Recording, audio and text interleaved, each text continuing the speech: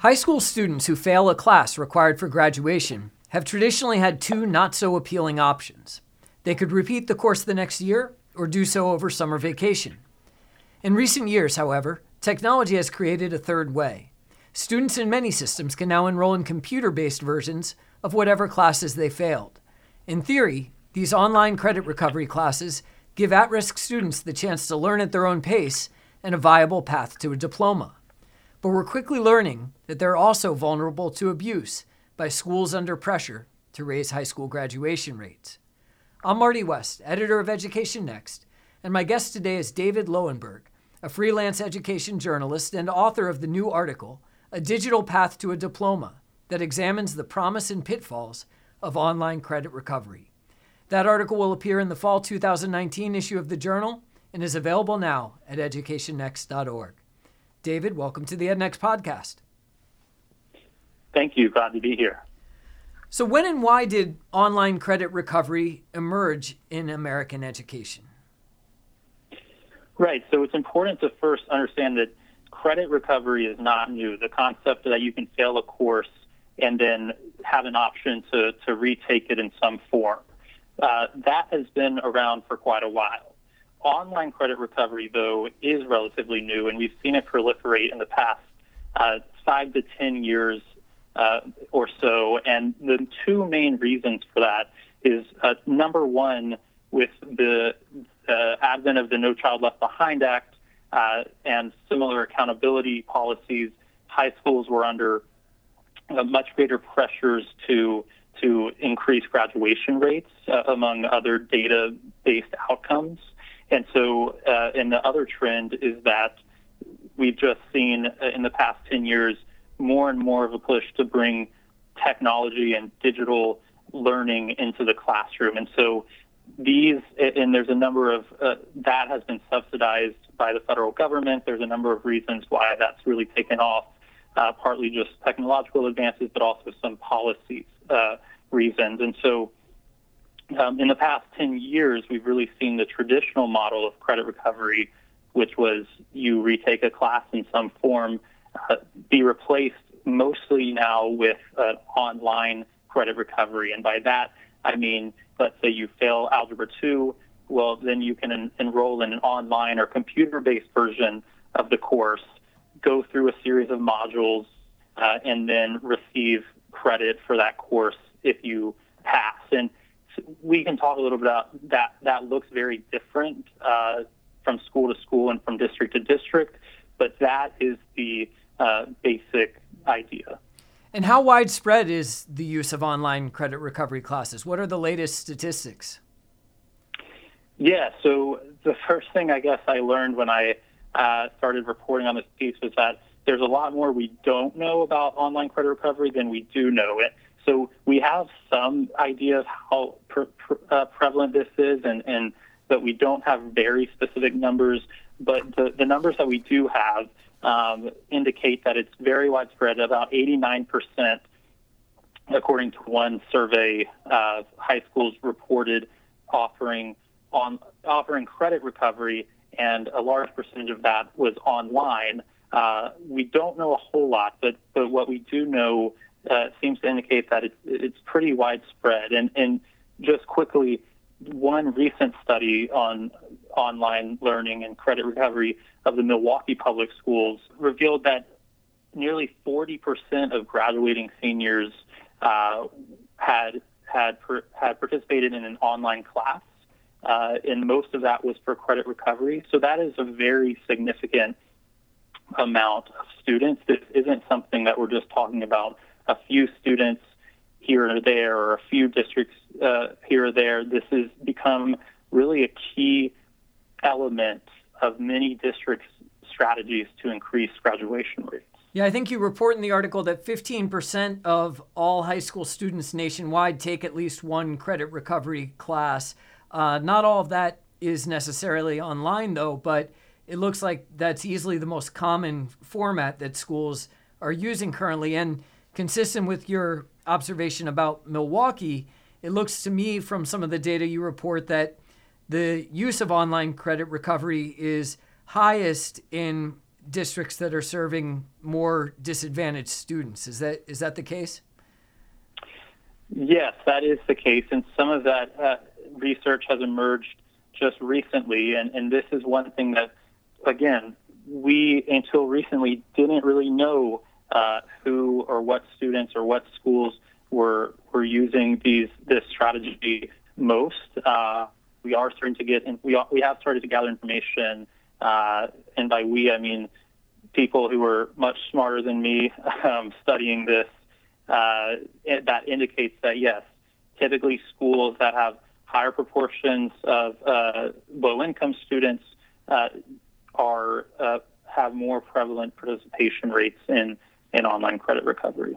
And of course, those are the schools that are facing the greatest pressure to raise graduation rates, consistent with what you said may be driving the phenomenon more broadly. And what do we know about the quality of the courses students are taking and whether they're learning anything as a result? Right. So that is the big kind of question that I tried to get at in talking to a number of people who have looked at this issue. Unfortunately, again, the answer is we don't know a lot, but what we do know is that based on early research and also on media reports from several different places, that the rigor and quality is often not what we would probably want it to be. The early research and media reports suggest that students are often find very easy ways to basically game the system. In other words, Googling answers and not really being engaged with the course material. There's in the Milwaukee study, they did some quite a bit of observational recording and found that a general lack of student engagement, and again, not kind of a rigorous set of coursework that one might expect if you're taking say, Algebra 2. And so, again, what we do know suggests that there is not always, and it's hard to generalize because it looks different in different places, but oftentimes it's very easy for students to simply click through an online module without properly demonstrating mastery. Now, your article starts and ends with an investigation of credit recovery in Newburgh, New York, a school district about an hour north of New York City that had seen its graduation rate climb to 78% in 2018 from 66% just 5 years earlier. What happened there, and do you think it is telling as to what's happening more broadly? Yeah, so this is a really interesting example of Newburgh is a relatively, well, it's about 12,000 students, mostly students of color, mostly low income, and it is somewhat of a microcosm of what's happening more broadly. So it had long struggled to raise graduation rates, but in the past 5 years, the graduation rates, as you mentioned, improved pretty significantly, and a key part of that was the district's use of online credit recovery. This kind of success story came to a dramatic end this spring, you might say, when a district attorney's investigation uncovered widespread misuse or abuse of the credit recovery program for the purpose of raising graduation rates. And so this long report, they detailed a number of ways that it was misused. So it was teachers overriding grades, students getting credit for a course that they were only enrolled in for, in one case, 18 minutes, students getting unlimited attempts to take quizzes and tests, basically taking it over and over and over, the same test until you pass. And just to read very quickly from, because I have it in front of me, the one part of this report from the district attorney's office, it says that the testimony revealed blind administration of a program that ultimately served as a disservice to the students most in need of it, but nonetheless served the district's interest in increased graduation rates. And so this would be an interesting story, although maybe not that interesting to a broader audience, if this was kind of a one-off example, but it actually fits a pattern, which we've alluded to, that suggests that these credit recovery programs, when not properly implemented and not properly overseen, are really ripe for misuse. And to the extent that that is a pattern, I guess it starts to raise questions about what is often presented as the nation's major accomplishment with respect to K-12 education in the past decade, which is boosting high school graduation rates to all-time levels. I think concerns have already been raised that that increase in graduation rates hasn't clearly been matched by an increase in what students know and are able to do as measured by assessments like the National Assessment of Educational Progress. But this suggests even something more sinister going on. Right. I mean, it's difficult to make sweeping generalizations about, or to say to what extent online credit recovery has helped improve the graduation rates. That we don't have that kind of information, and you might be able to look at that for a particular district. But I will say that yes, along with concerns about grade inflation and other issues of quote unquote lowering the bar to graduation, this kind of fits into those concerns. Again, some districts are most likely implementing this in a way that is engaging students and is rigorous and high quality. But as we've seen in this Newburgh district and in many other districts, sometimes, and it makes sense given the policy incentives, the goal of increasing graduation, this has emerged as a kind of cheap technical fix or cheap technical solution to improving graduation rates. And so, yes, there is, I think, and among the people I've spoke to about this, a general sense of, all right, let's take a closer look at what is really going on with these programs and if students are really learning. And what about the providers of these courses? As I understand it, these are private companies. What do they have to say about how their products are being used, and in some cases it seems misused by schools and districts?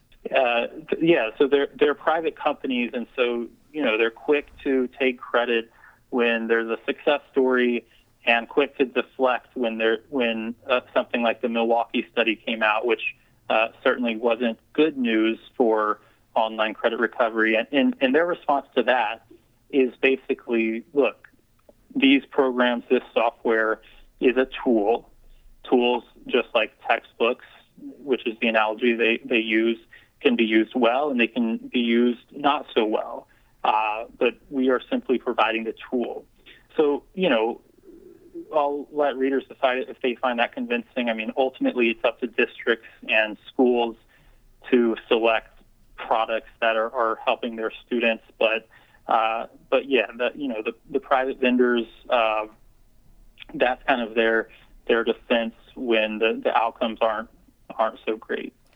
So what's the solution to the problem of misuse of online credit recovery? One of the experts you interviewed in the article said, look, the horse is out of the barn, suggesting, I think, that it's unlikely that online coursework is going to go away from American high schools.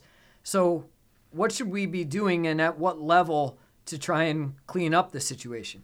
So in order to find a solution to the problem, I think first we need to have a better understanding of what these programs look like. As I mentioned, who's taking them, what the student experience is. Beyond that, as you mentioned, it's unlikely to go away just because it's become pretty prevalent among U.S. high schools. But some states have started, 3 states in particular, have started requiring students to take an objective external exam in order to earn or recover credit. In other words, rather than just earning credit after going through a series of online modules and online quizzes, the students would then have to take an external or objective exam in order to recover credit. So that could look like an end-of-course exam or something like that, but that's basically a quality control or a safeguard to ensure that students are actually mastering the content. So that 3 states have done that. But I think, we need better oversight of these programs to really understand and give districts and schools the tools that they need to properly vet these private providers and then implement the programs. And the not very satisfying answer, but the one that is still true for this is that we need more research, and there is some work going on to better understand what quality actually looks like, because that's still kind of an open question. Like, what does a high-quality online learning course look like? We're still, in the grand scheme of things, this is all still relatively new, and in some ways the information is playing catch-up to the fact that it is already widely implemented. My guest today has been David Lowenberg, author of A Digital Path to a Diploma, available now at educationnext.org. David, thanks for the article, and thanks for being part of the podcast. Thanks, Marty. It's a pleasure. You've been listening to the EdNext podcast. If you like what you've heard, be sure to subscribe on whatever platform you use so that you don't miss an episode. And especially if you're listening through Apple Podcasts, please leave us a review. It helps us find more listeners and more listeners to find us.